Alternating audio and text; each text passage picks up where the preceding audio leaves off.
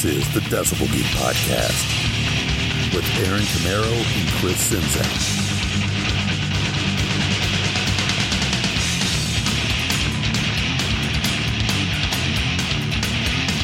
All right, we're finally back. The Rock and Pod Expo has been a success. It's behind us. It's over. It's time to get back to business right here on the Decibel Geek Podcast. My name is Aaron Camaro, joined as always by my friend.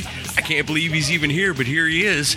The man who put it all together for us last week, worked his butt off at the Expo, barely survived it all, but he's here, and he's Chris Czynszak. If you can believe your ears. I'm sick. He finally found his radio voice, people. I did. Yeah, no, it's I came down with strep like the day after everything ended. So that's amazing. So yeah, I'm still fighting that, but I feel better, and I was like, screw it, I don't want to fall behind. I want to go ahead and get back on the horse and record today. So this can only help make you feel better. Well, pardon my current day Paul Stanley impression. Oh, low down. Sorry. You know, I was thinking about that, about how this hit you right after the Expo ended. Right after. Because I was thinking, oh my goodness, what would have happened if like it would have hit that day? You're like, Aaron, you're in charge of everything. It would have been a disaster. Would have been all over Blabbermouth. It would have been all over the local news when the poor building burnt down. Man. Yeah, no, it went okay, and then like everything went pretty smoothly, and I'm overwhelmed by all the positive response to it, and all the awesome recap episodes from all the show hosts, and all the kind words and everything. And I'm humbled. I can't, I appreciate everyone's nice thoughts and words on it. It was a success, and took a lot of us to make it happen. It wasn't just me, so there's a lot of people to thank for that. Yeah, it was an adventure for sure. If you missed it, good Lord, we're going to be doing it again next year for sure, because everybody had so much fun this time. We got to do it again. I wish Rock and Pod was every weekend. Oh, God. I don't know if you could survive it. No, I'd be dead inside 2 weeks. No, I mean, I'm happy everyone enjoyed it. That was the point. And that's like I told you, I finally, through the Rock and Pod Expo, realized my calling in life. I need to be a Rock and Pod Expo greeter. Yeah. That needs to be my 9 to 5. Go to it every day. Yeah. Yeah, I think you had more FaceTime with the guests than I did. Like I got to stop, shake hands, give hugs, and say thanks for doing this. And that's pretty much the extent of it for me. I was running all over that building. Yeah, me too. But I pretty much like totally abandoned the Decibel Geek table. I think I sat down at it for 10 minutes, and that was to sit with Cobras and Fire and record with them. Other than that, I never sat at it. That was my final thing of the night, was to sit down with those guys and talk. And I just saw the picture they posted on Facebook of us, and I was like, I don't even remember what we talked about by this point. I haven't posted it yet, but I'm going to say it's a new show concept called 3 Kicks to the Groin. Ouch. Yeah. But that's what it looks like. But no, it was so fun to meet everybody in person and hang out and talk music, and then, of course, the night before, the pre-party was great. That was awesome, The man. bands were awesome. All 3 of those bands blew minds that night. I've talked to different people and say, oh, the Tip was great, and Denman was great, and the Desolation Angels, I think, really were the surprise of the night, because, I mean, they came out and just freaking killed it, and everybody was blown away by it. I got a sneak preview of them. I saw them a couple of months ago at another club, and so I knew they were going to be a great start to the night. Yeah. And all 3 bands just played great. The whole place was packed. Yeah. It was so much fun. It was great. That's where I got to meet people for the first time. A lot of them for me too. And you're standing there talking to somebody, and all of a sudden you hear a voice behind you and be like, holy shit, it's BJ. You don't even have to turn around and look. It's him. It's the kahuna. You go, oh, man, holy shit. And so many things like that through the night, running into Ian down there, and just drinking beers and having fun. And we all got pretty buzzed. I'm hanging out with Cannon and Baco, and we're all back on the patio. And they brought their buddy Rob with them, and he was hammered, but he was so much fun to talk to. And what you're going to hear today is the producers panel from the next day. Rob is one of the guys that contributes questions, 2 of the most awesome questions that were asked on that. Yeah, definitely. And that was always the funny thing that night, because after the producers panels kind of getting to that point where we're going to ask questions, or I think it was right after questions were asked, I think Toby said, I usually don't like doing the Q&A sessions because, the questions are usually pretty dumb. And I had to laugh and say, not at the Rock and Pod Expo, baby, because they were all great questions, and it was awesome. I was going to Chris Farley down. You remember that time you worked with Alice in Chains? Well, I pretty much had that covered because there was people that were there just because they were Alice in Chains fans, and they were there for the producers panel, and they're like, try to get some Alice in Chains stories out of them. So, as you guys listen to this, I tried. I really did. We got good. I think we got pretty good responses from all of them. And man, yeah, and, Michael, so cool as always. Toby Wright, so cool as always. You know, so much fun to do this. And some of you are going to be like, well, I heard Kevin Beamish was going to be part of this. Well, he was, but so close. You only missed it by like 10 minutes. Well, it was late getting back into town, and he was texting me throughout the morning, and I'm like, well, we're on stage at 1. Yeah. Get here if you can. Just walk straight up to the stage, and then like about 1:30, like 30 minutes into the talk, I get another thing while we're on stage. I'm in the area. I can't find the venue, and I'm like, well, this ain't gonna happen. Yeah. And I texted him when it was over. I was like, we just got off stage. He's like, I understand. It's no biggie, but we do want to have him on the show. Yeah, most definitely. God, certain words are catching in my throat. Sorry, guys. I apologize to your ears this week. But he soldiers on. I soldiered on. But it was great. And getting to talk to those guys on a live stage. And it felt good getting in front of an audience. I'd like to do that more if we're able to. Yeah. And like you say, it's been so awesome to listen to the other podcasts that are now releasing all their stuff. Yeah. And if it would take us an hour and a half to go through all the great people we talked to, but just like all the shows that came were great. And then Ken Mills, the Podfather himself. Yeah, I was listening to some of that earlier. Ken about made me cry last night when I was listening to the podcast episode, because it's one of the things like, the main motivations I had to book this were for to connect people, to hang out and have a good time. And it's just one of those things like, it'd be cool to have a party with all these podcasters and then have some signings, have some vinyl, and then, hopefully it turns people on to shows. And that was my main baseline motivation for doing this. And then Ken's just, talking about all these great connections and the human interaction. And, and it's just like, I didn't even realize, and he told me that day a couple of times, he's like, you don't realize what you've done, but it's going to sink in eventually. And it has. It's like, it's more than just podcasting. Like it took on a whole different feel. Like it meant more to people than I ever expected it to. Right. Yeah, it was all day long. The vibe was so good. And, to listen back to Ken Mills talking about it and stuff, and like you said, because he was so cool, man. It was so great to meet him. That was, to me, was worth it alone, was to meet Ken Mills in person. How cool, And for me to meet both him and Gary Schaller, right? Who started, and Gary even predates Ken on podcasts. It was Gary and a guy named Ferk who started it. And I told them, I was like, I used to before I even had an iPod, I would burn podcast episodes onto CD, and I still have them in a binder. Right. And like, no shit. Like, this show wouldn't exist without podcast. I mean, it's a huge influence on not just me, but a lot of shows. Sure, like, they've spawned so many shows, but no, it just, and John Lamro from The Hustle, I know he may not have totally felt in place, but he was a necessary ingredient, and I'm so glad he came. He did a killer job on the songwriting panel, right? And he brought in Walter Egan, Robert White Johnson, and it was good to have that variety. And if we do this in the future, I want it to be a variety of rock and roll, just and have a mix of that stuff, because it's cool to have some more, a mix of stuff like that. Right. I'm looking forward to hearing the interview he did with Gary Corbett, because he did a great one. He took Gary Corbett aside and asked him all the questions that we as hard rockers probably missed or wouldn't ask. You know? So I'm looking forward to hearing the other side. Yeah, I listened to some of that one the other day. We know the heavier side of Gary Corbett. Right. We can learn the lighter side. Yeah. And then, I'd be remiss if I didn't mention Ralph and Ian and the Rock and Metal Combat live panel. That's what I was going to say. It was so nice of Ken Mills to put over my professionalism, but I was going to say Baco and Cannon and Ian and the Doctor would have probably different perspectives on how professional Aaron Camaro really was. Well, they had the most unforgettable panel of the day, I would say. Oh, absolutely. It was one of those things where if those of us that get it, we get it, and it was enjoyable. But there was probably a good portion of people in that room that had no idea what was about to hit them. No. And it hit them hard. Yeah, it did. Man, they ruffled feathers down there, but you would expect no less from those guys. They lived up to their billing. Yeah. And then they came over the next day with Rock and Ron and Henning from Germany. And I have to special mention again, a big thank you to Henning Melke for so much support through this, coming all the way from Germany, helping fund this whole thing. And believes in it and told me he'll be happy to back things next year. And, That's and awesome. Come back again. Yeah, because that was the greatest part of it all, was just getting to hang out and get to know the guy. And, he's so nice. You know him from the show, from his appearance on the show, but Yeah. we went and got some extra stuff. And here's the thing, we can't bring you the whole Rock and Pod Expo, because if you missed it, you missed an amazing thing. We're going to start letting you know about next year, because now we know we're going to do it next year, so we can start our planning a little bit earlier. Yeah. But for the VIPs and people thinking about becoming a VIP, here's a great reason to do it. As usual, I was just kind of running around with the Zoom on for a good portion of the entire Rock and Pod Expo.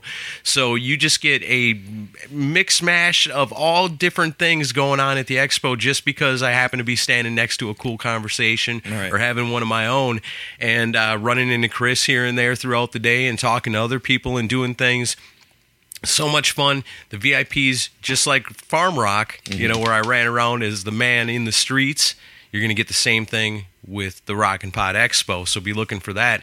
And now that things are calmed down with the Rock and Pod Expo, I want to also send a message to our VIPs to let them know that you got some big stuff coming your way. Yeah. I'm about to knock it out of the park for the VIPs, because I've got stuff that I've been meaning to put out. As a matter of fact, as we speak, I've got our conversation with Adam Gold from Nashville Scene / Rolling Stone Magazine, and that's going to go out to the VIPs by the time we're done recording this. Yeah, hear everything that was left out of the article.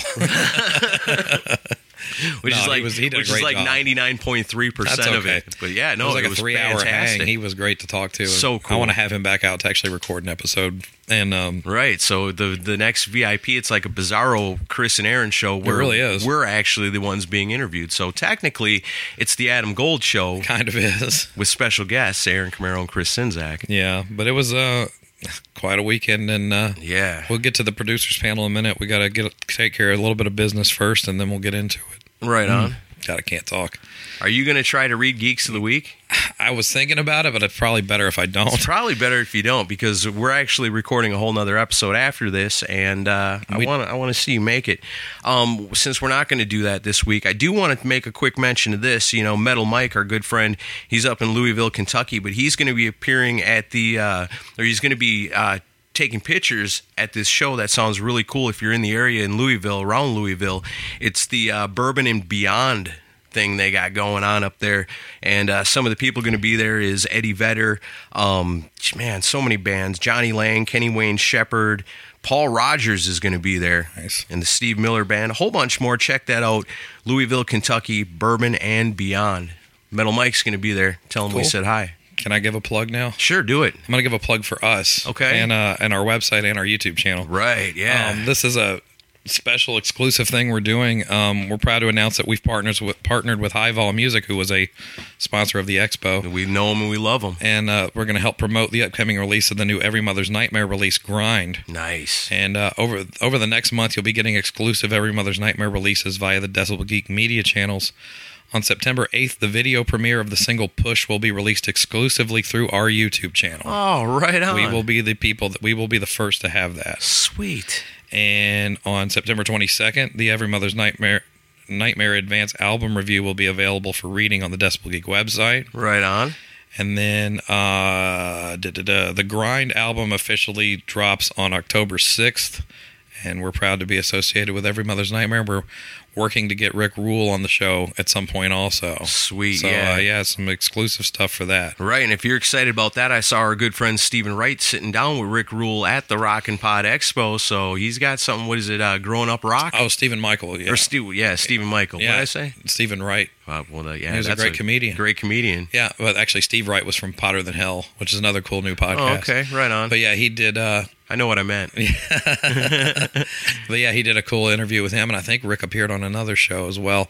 But it's exciting times for High Vol Music and Every Mother's Nightmare. Yeah, that's very cool. Yeah. I'm excited for that. I can't wait to hear the new music. We do have a couple of iTunes reviews. We do? Yeah. Okay. Can you read it? Because I don't have none of that brought up over here. Okay. Now I'm going to make you read extra. Well, let's just save them. Why don't I do one out of the two? Okay, go ahead and do one. The title of this one is I Laughed, I Cried. Oh, no. It's 5 stars. from Joey Rock and Roll RST. We know who that is. That's Joey from Rock Strikes 10. Heck yeah. Says, Chris and Aaron, in addition to being some of our finest citizens, know their stuff, and they also know what they like. With a guest roster I am jealous of, plus a true passion for rock, it's a no-brainer that you must listen and subscribe. Very cool. Thank you, Joey. Thanks, man. I didn't know you were going to keep reading. I shut all my stuff down when you said we probably should save your voice, but... Well, we have one more review, and we'll save that for next week. Okay, cool. So we want to get to the... Only one? Well, we actually got a bunch. Okay, I've just good. picked 2 for today. All right. Well, don't spoil it for me. So it's time to get to the producer panel. I don't want to know ahead of time if I'm going to cry or not. I think you're good for a couple of weeks at least. All right, sounds good. As always, we expect you, and hopefully you will support that YouTube stuff we got going on. You know, subscribe to our YouTube channel. You never know what's going to come up, but I guarantee it's going to rock, because Rockin' Ron Runyon's running the ship over there. And, you know, he was all over the Rockin' Pod Expo with his camera, and we got to hang out with him, and he's just one of the coolest individuals I've ever met in my entire life. Mm-hmm. And, yeah, we got to get him back into town, too, you know, next year for the expo. So many people I miss already, you know. I want to hang out with these guys all the time. Yeah, it was 48 hours of hanging, and then almost everyone's gone. It's just me and Aaron now. Now it's just back down to us, and here we are. But thankfully, we've got great memories from the Rockin' Pod Expo. We're going to share them with the VIPs, and we're going to share a little bit with you right here today. Check out our Facebook page. Love us on Instagram. You know, do all the stuff that you can do to support us, and we're going to keep rocking for you. So here you go. Live to digital, right here on the Decibel Geek Podcast from the Rockin' Pod Expo, first ever 2017. Our special guests, Toby Wright and Michael Wagner. This is our producers panel.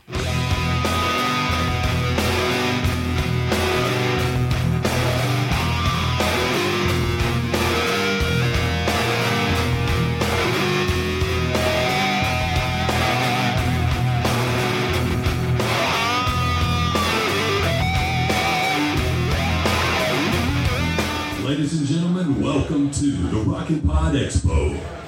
And please give a warm welcome to the Decibel Geek Podcast with Aaron Camaro and Chris Czynszak. Thank you. Like I said, we're really excited to be here. This is something that I know Chris has put a lot of work into to make happen. It warms my heart to see so many rock and rollers and so many podcast supporters out here making this happen. It's blowing me away. Thank you guys. Thank you so much. For you. Let's hear it. All right, so... And then on top of that, look what we got going on up here. Yeah, this is an incredible honor. And Kevin Beamish was talking about possibly making it in time, but I guess he was too tight on time to come in. He came in late to town, so we're going to go ahead and start. If he joins us, we can throw a mic up real fast and get him on board, but we're going to go ahead and start because you guys don't stick to the schedule and everything. So obviously we've had both of these guys on our show multiple times, and when it comes to rock and metal history, you needn't go any further than these two men right here on stage. So if you haven't checked out the discography of Michael Wagner or Toby Wright, pull your phone up on your Google machine and look up their names and their discographies, and you'll be pretty much blown away. So yes, and you're all, seriously, if you don't know that, you're in the wrong place. Yeah, the Cupcake Factory's right up around the corner. I gotta assume that we're all nerd family in here, right? Yeah. Oh, we love it. We all do. That's why we're here, right? Yeah. So thanks to both of you for being willing to give this insane idea a shot and show up for this. And it's great to have you on board. Sure. My pleasure. Anytime. So, one thing I wanted to bring up first was, like, you've both worked with many famous people, and I'm not digging for dirt, so you don't even have to name names, but, like, what are some, like, kind of horror stories of albums you've worked on where something just went completely sideways and you had no idea it was going to happen? Like, maybe with one of the albums you've worked on that we would know. There's none. None? None. It all went perfect? All good. All good. Okay. Yeah. I'm going to have to second the motion. Yeah? Nothing went crazy. Maybe Tooth and Nail, because Toby and I would work together. That was a pretty disaster. Right. Well, that's a testament to you guys then as producers in your career to have never, ever had that really happen to you. It speaks to you what you guys bring to it, more than just pushing the buttons and, trying to get guys to do the way you vision it, but to be able to wrangle a band, is that Is that ever difficult? Does the partying ever get in the way? Well, we're not in the 80s anymore. Right. So it has calmed down a lot. But also, when you produce a record, you pick the people and the band that you like. You pick the music that you like. And from then on, it's not work anymore. Yeah. Absolutely. There's always discussions. It's music. It's always something that is debatable, but not horror stories as per se. I'm not, like I said, you don't have to name names. I'm just saying. But well, here's a question. Like, I think I know with Michael, you came from a musician's background to start with. But when did you decide that being a producer was what you wanted to be? I didn't decide that. I was engineering Dawkins' first album, and when the cart was completely in the dirt, Don decided that I'm now the producer. That's how I became a producer. Wow. That's an interesting position to be put into. Yeah. Well, what happened was we were in Germany, and they had brought their American strobe tuners that run on 60 cycles. In Germany, it's 50 cycles. So after 3 days, everything was completely out of tune. Oh, wow. And we didn't know why it was. And then Don goes, well, you're the producer now. I go, thank you. So how about we use those German tuners? Right. And what about you, Toby? When did you decide you wanted to do this? I got into it mostly on the technical side. Yeah. Brought in by a band called Brighton Rock. And, Yeah. I did some demos for them, and their manager said, these are the best sounding things I've ever heard. Will you produce the record? Wow. Thrown right in. Nice. And that was how that one started. So. Yeah, I know our Canadian friends have definitely turned us on to Brighton Rock. Right. Definitely. That's something I never knew about growing up. That's a great band. Yeah, they're pretty cool, and they're actually back together now. That's right. Doing a couple shows really a good year. music too. Yeah. Yeah, when we had them, had you on the show, like our friends Rich and Wally, they're up in Canada, and they're friends with the Brighton Rock guys, and we told them that we interviewed Toby, and they had told us oh my God, Toby, right? They were just so stoked to hear your name. Like, we had so many fun times with them. But I just get the impression from the interviews we've done with both of you that, it's not just a business thing. You guys really become family with these bands you work, because it's a very intimate thing to make an album together. You're pretty much living with each other doing it. Yeah. Yeah. Funny thing is, Brighton Rock, I think, was the first band I did in America. That's right. Yeah. Nice. See the connections being made here? Yeah, This is great to have you guys here together. That's awesome. So, the 80s were a much different time, and you guys worked with a lot of big bands through that period of time, and then things completely changed in the 90s. What was your... Really? What was I didn't notice that. Maybe not for you guys. What was your opinion of the whole grunge wave, and how did it affect you as a producer? Well, let's put it that way. When that came up, I went and put audio down and went into video. Right. That was my idea about grunge. Yeah. Yeah. Okay. Did you have any grunge bands that sought you out to do their records, or was it kind of a whole different wave of even producers? Well, I turned down Soundgarden. You turned down Soundgarden. Wow. And, So was it Bad Motorfinger? Was it that album? no, when you were successful in the 80s, Yeah. then the grunge bands didn't even want to work with you. Right. They were on a completely different island. Right. So and they go, no, he's done all the hair bands. We don't want to work with him. So you got stereotypes. Well, I got the thing on my. Well, Toby, you actually flourished during that time. Yeah. You worked on one of the most hairband-sounding hairband albums with "Crazy Nights" by Kiss. Right. I did. But then you went on to work, of course, with Metallica, and then the thing that a lot of people know you for is the work with Alice in Chains. So, Absolutely. So you saw the sea change as it was. Was it a big difference to you at the time? Just a lot more work. A lot more work. But that's good grunge. That's a great grunge. Yeah, that's the best grunge there is. Right.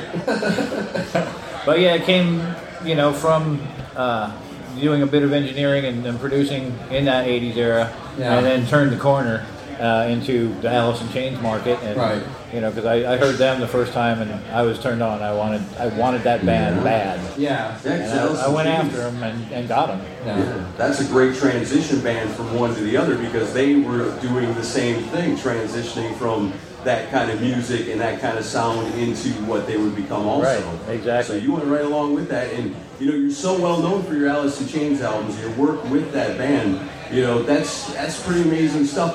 What are some of the best memories you have of working with Alice in Chains? Oh God. Yeah, I know there's got to be a million of them. They go on forever. Yeah. We just. It's like Chris said. We have there's an intimate relationship when you're doing a record. I did 6 or 7 with them. Yeah. So we all, just bonded really heavily, and it was, quite a wonderful experience to work with them all. They're amazing musicians. Well, let me ask you this: how did you get your start, your introduction with Alice in Chains? Their A&R guy at the time, his name is Nick Terzo. Yeah. He, I was friends with him, and I just kept bugging him, and finally he said, I got 2 songs for a movie that you can do. Yeah. Try that out. And so it was 2 songs that were on the Last Action Hero soundtrack. Right. Last Action Hero. Little Bitter and What the Hell Have I? Yeah. And I started with those 2 songs, and they didn't like the way they were mixed, and so I got called back to do the Jar of Flies record because somebody else mixed it. Wow. Right. So they didn't like that. So. And that's how it began. And that's how it all began. That's amazing. Yeah, man. So now the loaded question for Michael. What are your best memories of working with Dokken? Which one? Yeah, which one? That's a fair question. Right. Well, Don and I met in Germany in 1979, and he basically was the guy who brought me to America. Yeah. So from early on, we're good friends. I was sleeping on his couch in the first few months. So we always got along very well. Yeah. It's sometimes not easy to deal with egos in the studio, and especially those 2. Yeah. But for some reason, I got along with each one of them, and we managed to make a bunch of good records. That's an understatement. Yeah. Right? So is there a lot of, you go tell him I said this, and you go tell him I said that. I won't play a note while he's in the room. And I remember when we were at Michael's, one of the times we've gone out to interview him, I think I brought up the Dokken album Dysfunctional, because I love the album. I do too. But I think he said that's the most aptly titled album of all time. Yes. It was an interesting record for sure, but like that, George and Don, that's got to be an interesting dynamic to deal with as a producer, because you have 2 very strong-willed guys there. Well, I have to say, yeah, they're strong-willed, but they're also brilliant musicians. Oh, absolutely. So, if you pull at the same string and you try to do just a good record, then they do understand that, and then, they work on that with you. Yeah. They might still work against each other, Right. But in the end, it's all about the record. Right. If it was up to George, it was all instrumental albums. Right. Oh, really? Right. We don't need a vocal track for that one. No. In so many words. Right.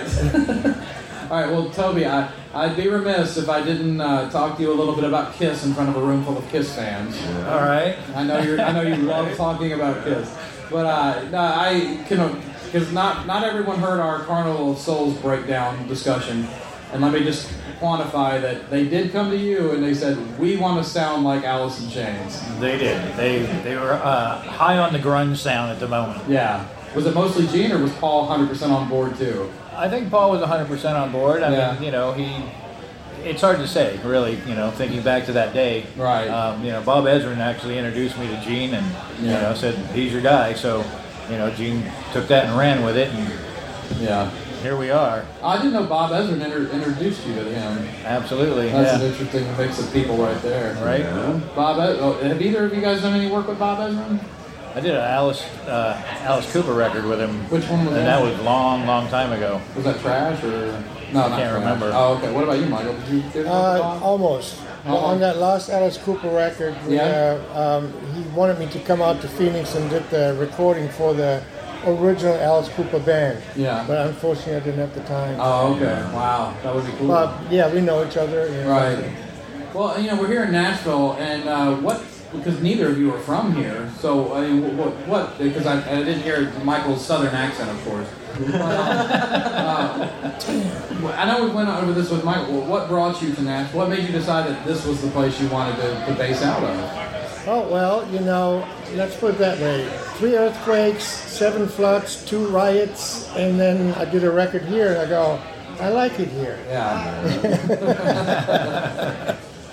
So basically it's like it's got the small town charm, but you still have all the industry stuff too. Well, the thing is that LA got out of hand. Yeah. Too many people, too much crime, and then during that last earthquake in '94, that was the decision. I'm going to move out of here. I wasn't quite sure where to go yet, but I did an Accept record here in Nashville. Oh yeah. I was here for 2 months, and I fell in love with it. Right.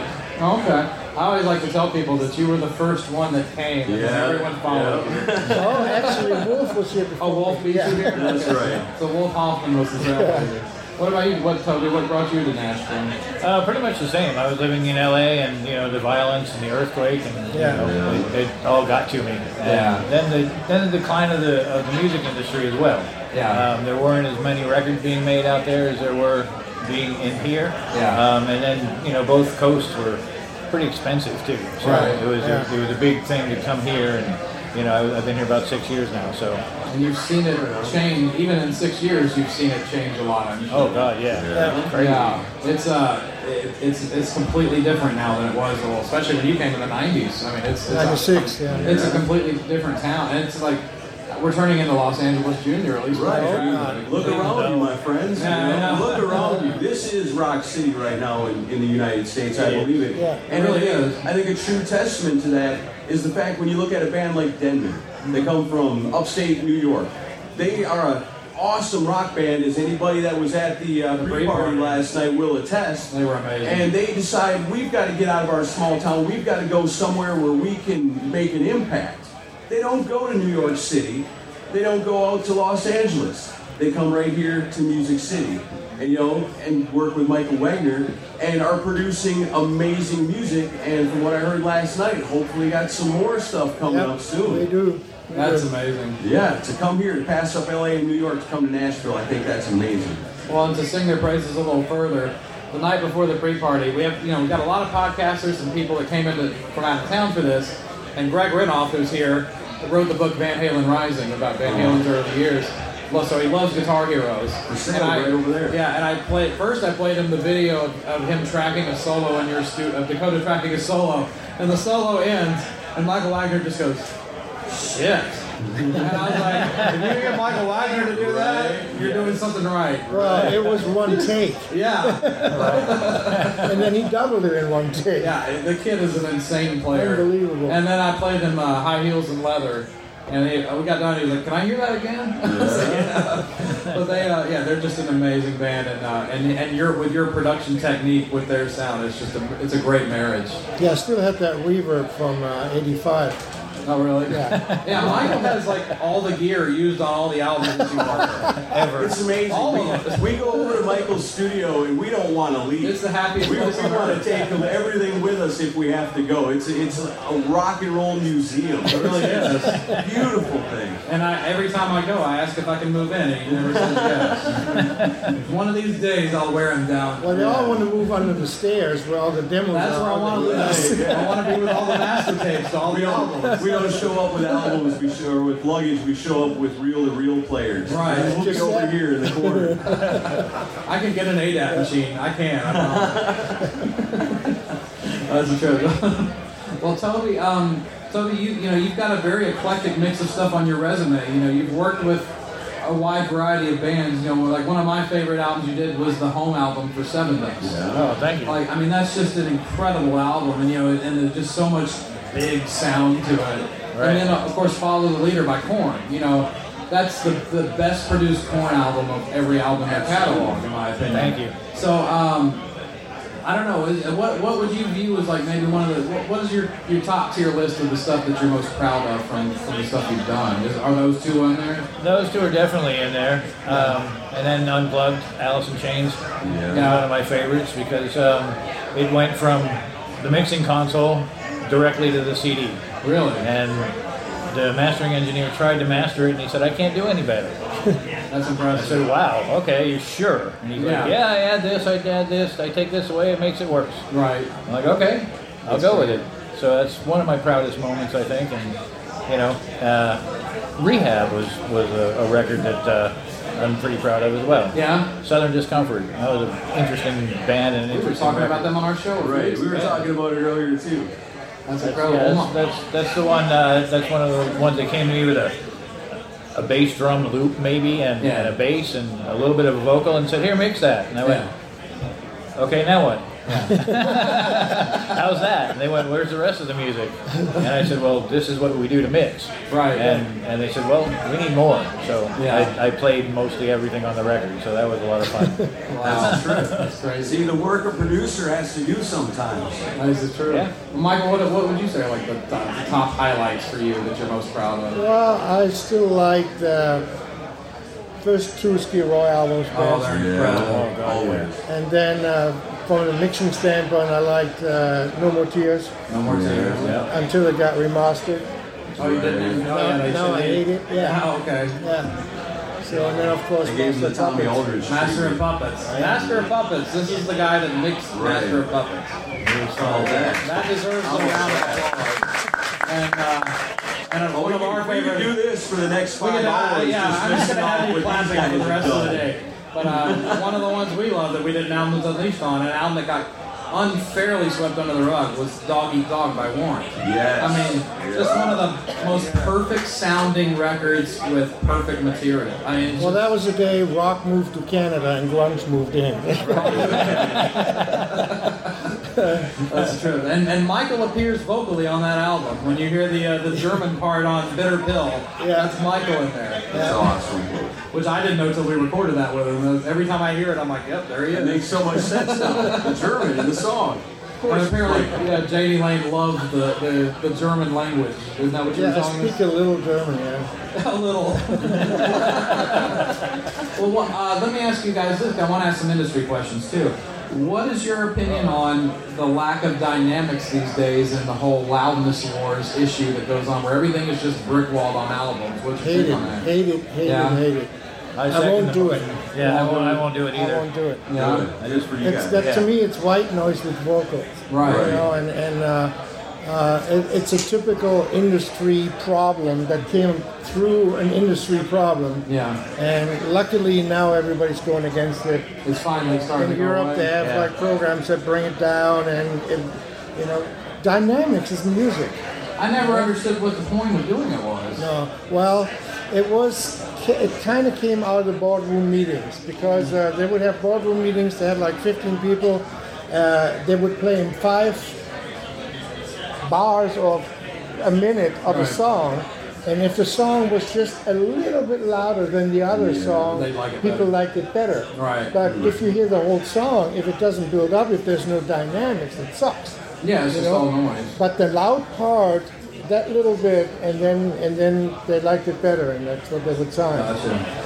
But it's kind of become the standard, although that's good that news that it's moving away from It that. is, yeah. Right. So, like, tell me what's your take on it? Same thing. I think it's anti-music. It really is. It's a lot of noise, and people just use their plugins because they have them. Right. And I don't agree with that. If you need it, use it. If you don't, then don't. That's right. And That's right. if you're good with your music and you can build in dynamics when you're mixing, I think that's really super important. Right. Michael's certainly very good at that. Yeah. And it's really, I think that's what music is all about. Right. They have those things now, they're called faders. Right. Oh, really? I haven't heard of that. Use them. That's what they're there You used to for. have, you would breathe and you would have depth, and now it's just like, Yeah. you know, and if you're unfortunate enough to have to listen to it on MP3 because Oh, you're it's carrying brutal. it with you, it's like, okay, so you're listening to something good, some Deep Purple or something, it sounds good, and then all of a sudden, like, the new Metallica comes up in the shuffle, and it just explodes twice as loud, but sounds horrible compared to the classic Well, there's all that- mixing there's all that production. clipping. Right. Yeah. It's too much. And in most cases, Bring it or back. in many cases, I think it's just lack of knowledge. You know, all right, somehow it doesn't sound good, let's slap a compressor on it. You know, that you have other ways of doing that. People don't learn that anymore. Metallica, of course, that's people that know what they're doing, and we know where that's coming from. It's not coming from the producer. Right. Well, yeah. So both of you guys work with Metallica, so that's one band you have in common. So you mix master puppets. Tons of bands in common. Well, that's true. Let's focus on Metallica a little bit. I've heard that Lars Ulrich is a tad particular about his drum sound. Is that correct? Sarcasm mode off. Well, let's put it that way. Both of them, Lars and James, knew exactly where they wanted to go. Right. You know, they saw a little light on the effects rack and goes, "What is that? Is that reverb? Turn it off." You know, so you had to sneak the reverb back in when they left the room. So it was a battle. Yeah. And it's sometimes very typical that musicians just hear their own instrument. Right. You know, if the drums are good, he doesn't care about the guitars, but the other way around. Right. You know, and you as a producer, engineer, you have to sit there and put it all so it makes sense. Right. So you're trying to please like at least 2 to 4 people at a time. At least. At least. Yeah, at least. I think you told me that the drum tracks for And Justice for All took how many weeks? 6 months. 6 months. We worked on nothing but drums for 6 months. They must be really good. They're really good. But I had to edit 2-inch tape. Yeah, so you got good with a razor blade. I got really good with it. Besides the other. Oh, well, we can get into those stories too if we want. Did you have a mirror built into your console? Yeah. I had a mirror, a cutting block, and a wrist. Oh, there you go. And after 6 months of doing drum tracks, you're ready for the wrist. That's right. Yeah. Wow, that's a trip. Well, how do you think things are different compared now to the old days? Like there's a lot of people now that are doing their albums out of their bedroom. And like, it's almost like there's not as much of a currency on real production anymore. It's almost like, oh, I got Pro Tools at home, I can just knock it out in my basement and do it now. But there's still a real need, because like, if you listen to you guys' stuff, you honestly can hear a difference between somebody who knows what they're doing and someone who has Pro Tools at their house. Oh, yeah. Well, if I have a typewriter, I'm still not Tolstoy. That's true. I can't write a novel, you know? So, I think it comes foremost from the budgetary side. Yeah. That the labels, the budgets got cut. Oh, there's ADATs. Buy 6 of those, you know, and that's your budget for the record, and produce it yourself. And whoever is the owner of the garage that you're recording, that will be the producer. Right. You know, and before when we did something, a record takes 2 months. You have pre-production. You go through the songs, you pick all that stuff up. You work with the band, and that's missing.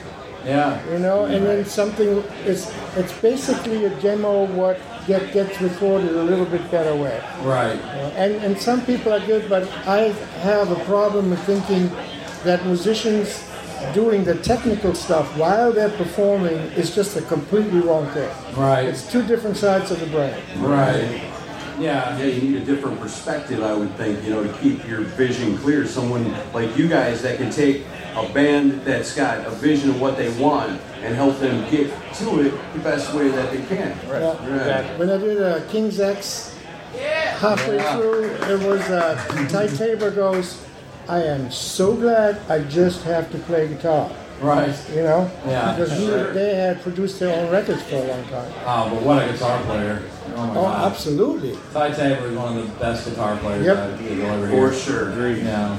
And then speaking of King's X, you worked with them on one of your music workshops. Like they were the band. Actually, it was right? the other way around in that case. I do workshops where I get a band and we do one song within like 5 days. Yeah. And you have people coming in from all over the world to learn how to record. Yeah. This was different. This was the beginning of the record for King's X. In the first 4 days, you could buy yourself into the studio. Yeah. And there were more fans than technicians there. I believe it. They're very loyal fans. It paid for some of the traveling costs of the band and stuff.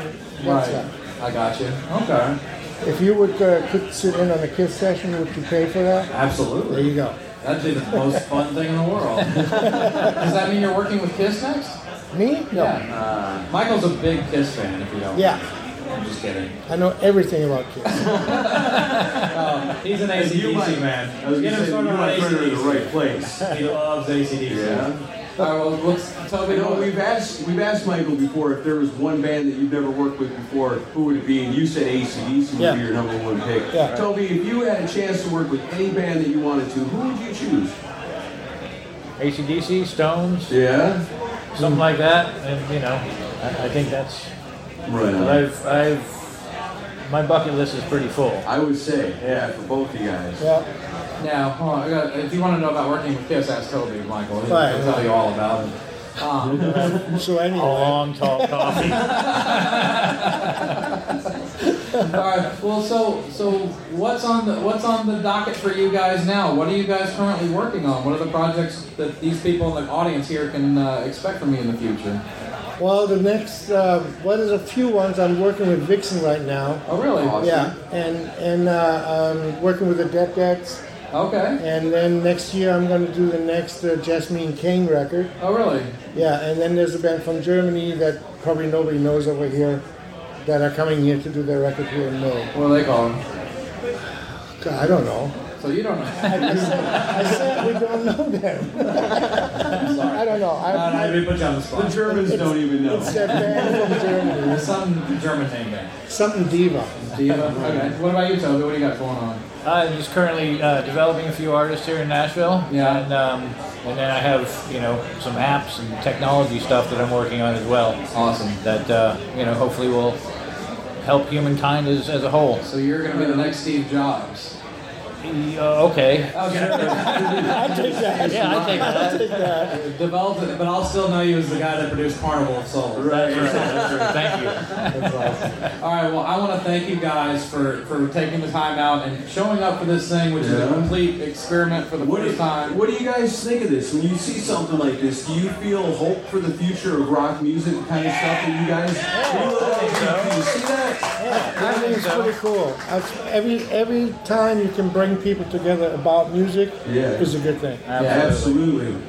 Cheers to that. All right, well, thanks again for doing this, guys, and thank all of you for coming to the expo. Thanks to Michael Wagner and Toby Wright.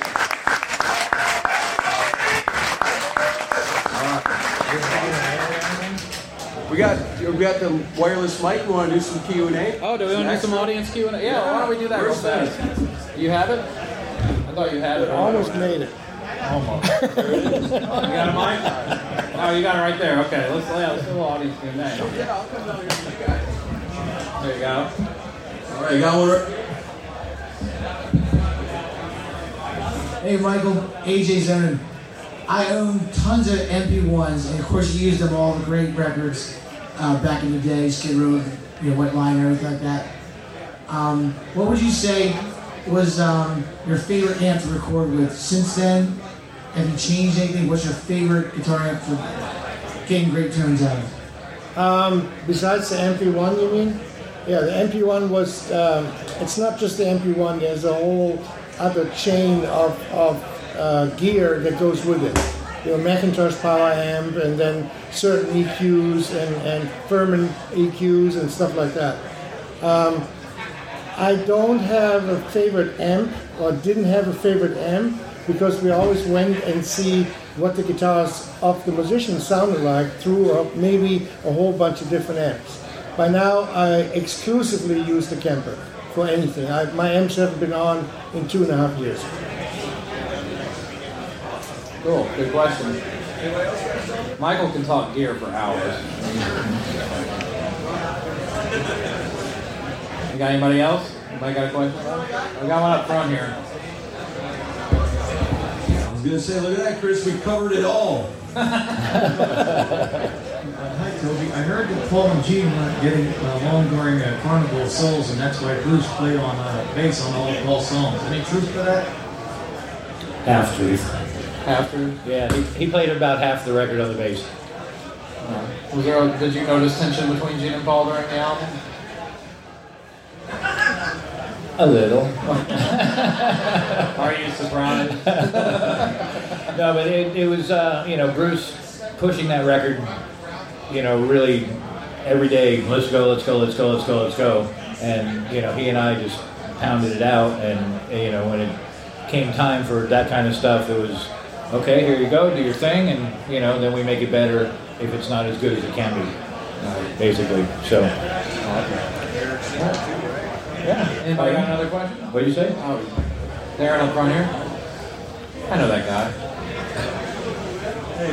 Hey Michael, I'd read online Sebastian Bach said he might work with you on this next album. Have you heard from him or heard anything about that? I haven't heard from him since Bringing Bach Alive. Which was when? I don't know. Yeah. That was before 2000. Yeah. For a behind-the-scenes story, we tried to line it up to where Sebastian was playing Nashville the weekend that we recorded with Michael for the Slave to the Grind albums Unleashed, and we were working on trying to get both of them in the same room for it. It just didn't work out, but it would have been really fun. But we had a great episode out of it anyway. And then we did this, but we also did one on the first album with Michael and Rachel Bolan. If you haven't heard that, that's a really good episode. And that was one of the easiest interviews Aaron and I ever did. We just turned the recorder on and let them tell stories. It was great. Oh, we got anybody else? Oh, sorry. All right, who we got next?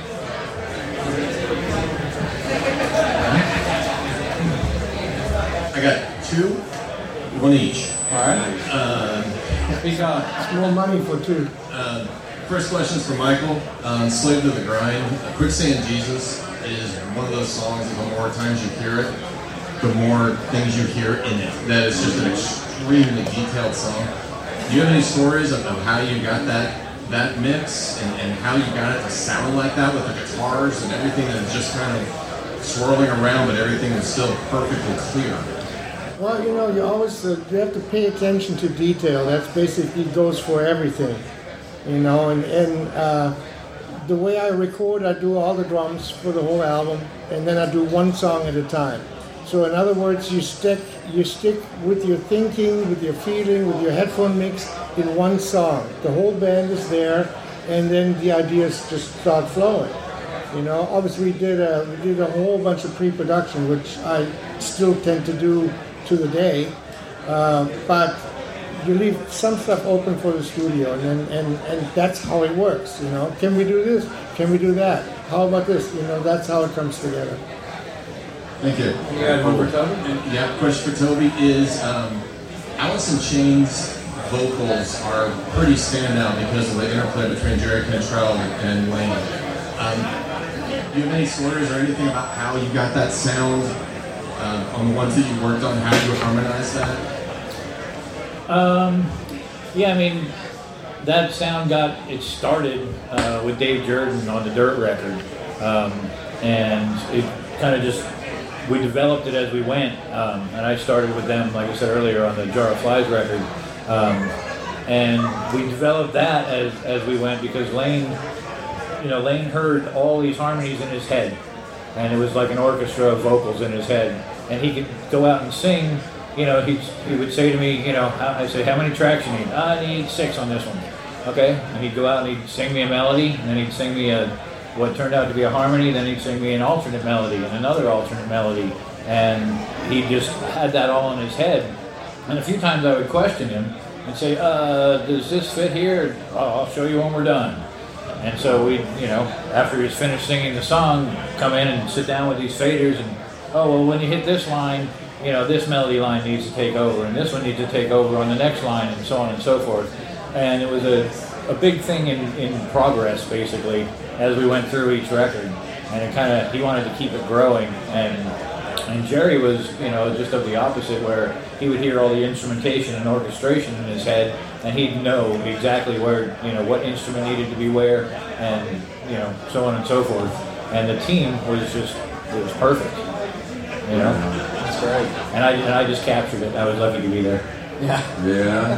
It's got to be pretty heartwarming for you guys to hear from music listeners and aficionados even that take something that you guys have helped create and really gets deep into it and comes to you with questions, those deep questions like that. I love a lot because I always see you guys get such enjoyment from it because it's got to be like an artist seeing somebody truly understand what you were trying to paint. I like that. There's a lot of people like that here tonight. Absolutely. Excellent. Do we have any other questions? Those were all great questions, by the way. Yeah. Well, let me end with this. You mentioned, would you say Lane is one of the top vocalists you've most loved working with? Absolutely. Yeah. Yeah, I miss him. Yeah, he was amazing. Nobody out there like him. Very unique. Yeah. Yeah. And what about you, Michael? What would you say? Who's your favorite singer that you worked with?